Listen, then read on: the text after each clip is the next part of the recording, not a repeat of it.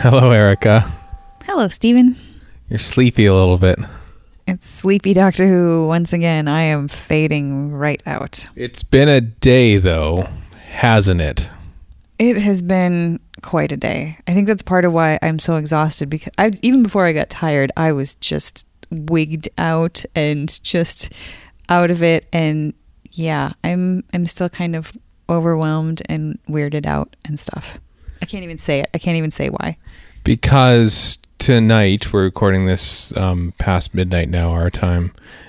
Earlier tonight, Uncanny Magazine, for which we edit the podcast and work on, won the Hugo Award for Best Semi-Prozine.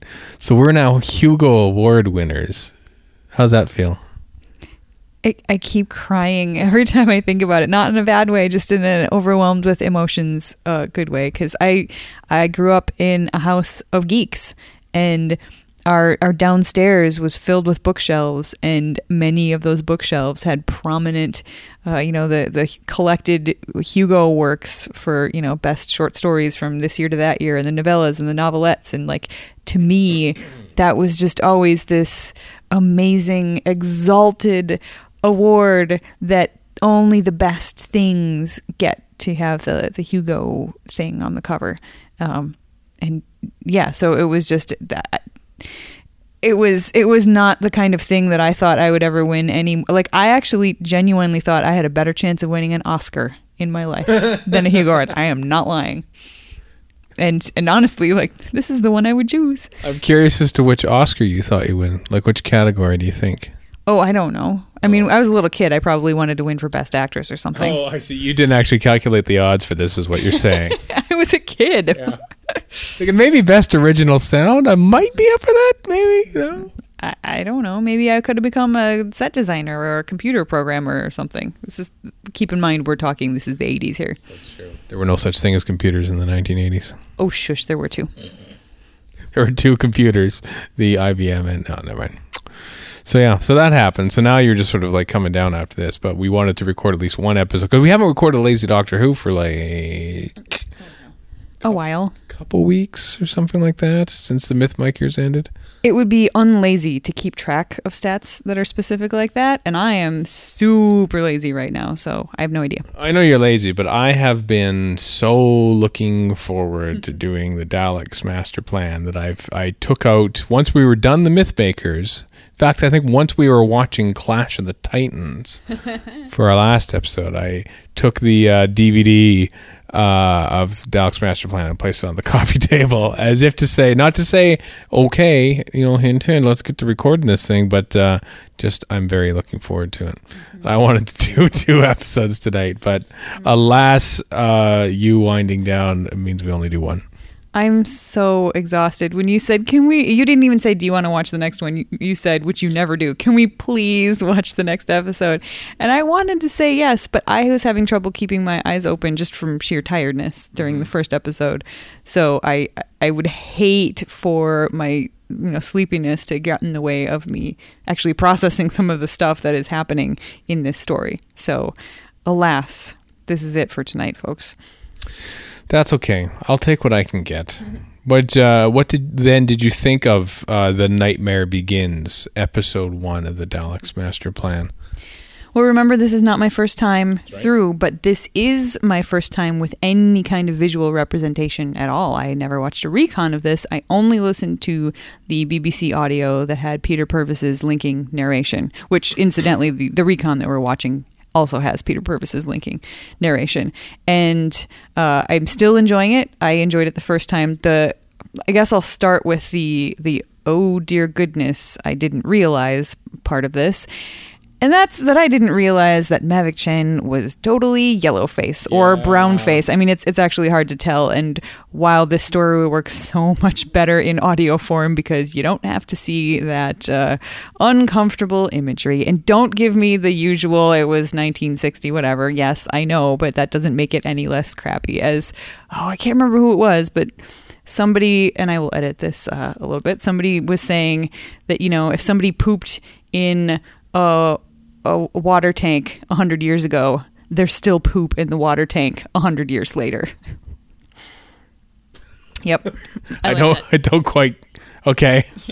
If it was bad, Right. it was not a good thing. No. Just because it was a long time ago doesn't necessarily mean that it's that. That's true. We don't watch Breakfast at Tiffany's and go, "Oh, Mickey Rooney. Oh, well, that was just 1961 for you." No, it was uncomfortable. But in audio, I didn't know that. So yeah, because you get Kevin Stoney, who's like awesome to listen to, and you can sort of, And I mean, I've seen Kevin Stoney on screen and other things, so I know that he's a really good actor. But yeah, so getting that out of the way, and that's it's a big sore thumb to stick out. But if I'm able to ignore that, wow, what an exciting story! It starts out so. I mean, first of all, we have Brett Vian, who I will like lay my biases out on the table right now, having heard this before. I love him so much. And maybe not just because he's Nick Courtney, but that doesn't hurt at all. Actually, I had a moment where when the TARDIS appears and he's there, the instinct at the deepest part of my soul was like, oh, he should be happy now because he hears that sound and the TARDIS appears and he knows everything's going to be okay. And it's like, oh, no, not the same guy. No. But you want to believe it is, though. And you sort of think, like, maybe this is just the Brigadier before he was taken over by the Brigadier. And so he doesn't quite realize. No, nothing like that. That's the dumbest headcanon I have ever heard. Okay. No, he's a different character. I'm fine with that. I like Brett Vian as a character. I like Brigadier Alistair Gordon Lethbridge Stewart as a character. Mm-hmm. They are separate people who just happen to look the same, just like Nyssa looks like Anne, and the 12th Doctor looks like the dude from Pompeii, and many others look like many others in the course of Doctor Who. Especially in a Douglas Camfield story, which we're watching right now. Because I think Nicholas Courtney was known to Douglas Camfield, I believe, at the time. This is why he was cast in this and why he was cast subsequently in The Web of Fear, which we'll get to, of course, in a while. And then, long story short, he was in that. I also really liked the two, I don't remember their names, but the two workers in the what was it, a receiving station? Yeah, space control, we'll call it. I like that. Yeah, just the little banter between them, talking. One of them wants to watch sports of some sort, and the other one wants to watch the news because she's a fan of Mavic Chen. We've got fandom going on in this episode. Like she's a fan. She wants to watch her favorite dude, and it reminded me a little bit of like a Robert Holmes script where you really get a good idea of who these characters are in just a very short scene with a few lines. And I thought it felt very, not quite domestic, but just sort of like homey, and this is their job. It was really cool, and it also at the same time gave us the exposition backstory of who Mavic Chen is, what his place in the solar system is, how important he is. It was such a non-exposition dumpy way to give us a bunch of exposition. It was just so clever. So rare for Doctor Who to do it that way, to have someone watching something on TV. I love to know how they actually shot that. If like they had pre-filmed the Mavic Chen interview or something and have that up on the screen or something to be played back, or did they play it live in? This is something I wonder about. I'd go one step further, and you talk about Robert Holmes, sort of like a way of sort of getting into the universe.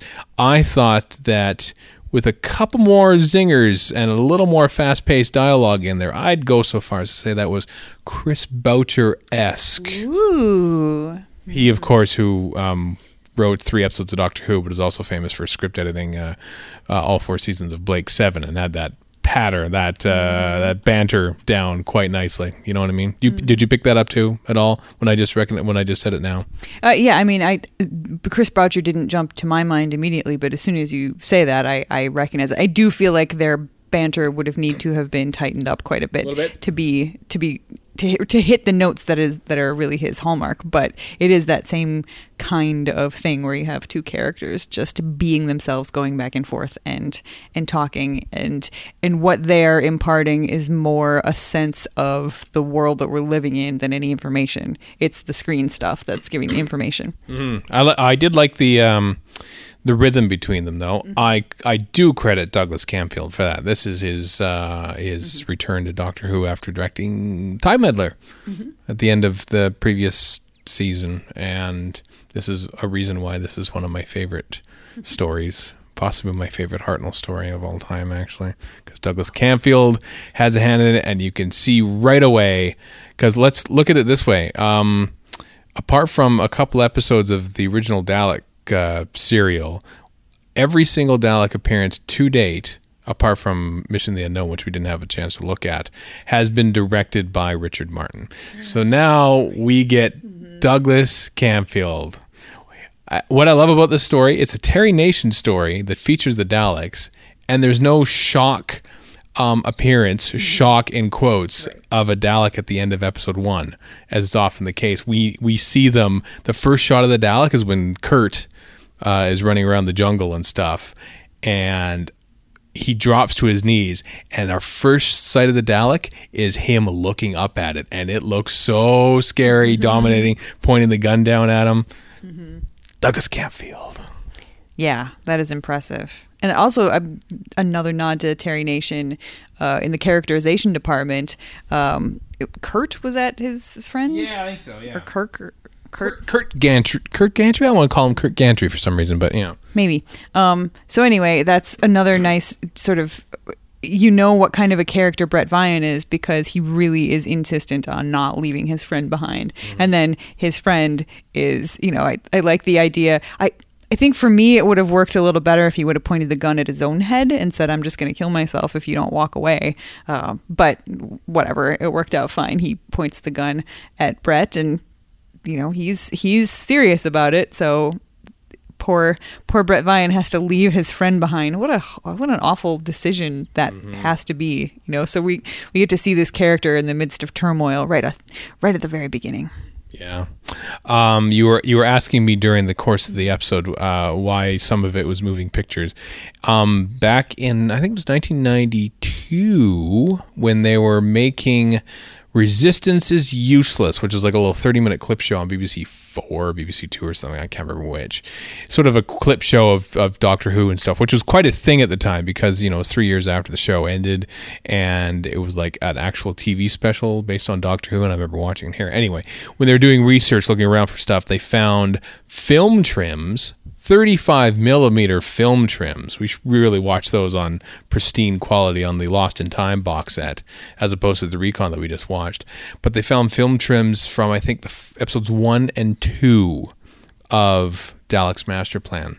So that's what that's from. That's actual film footage. So all the Ealing film stuff that they did for those first 2 episodes has been spliced back into the recon episode, so that's why we were not only able to watch that cool spar ship land on the pattern, but also see the first shot of the Dalek in this story.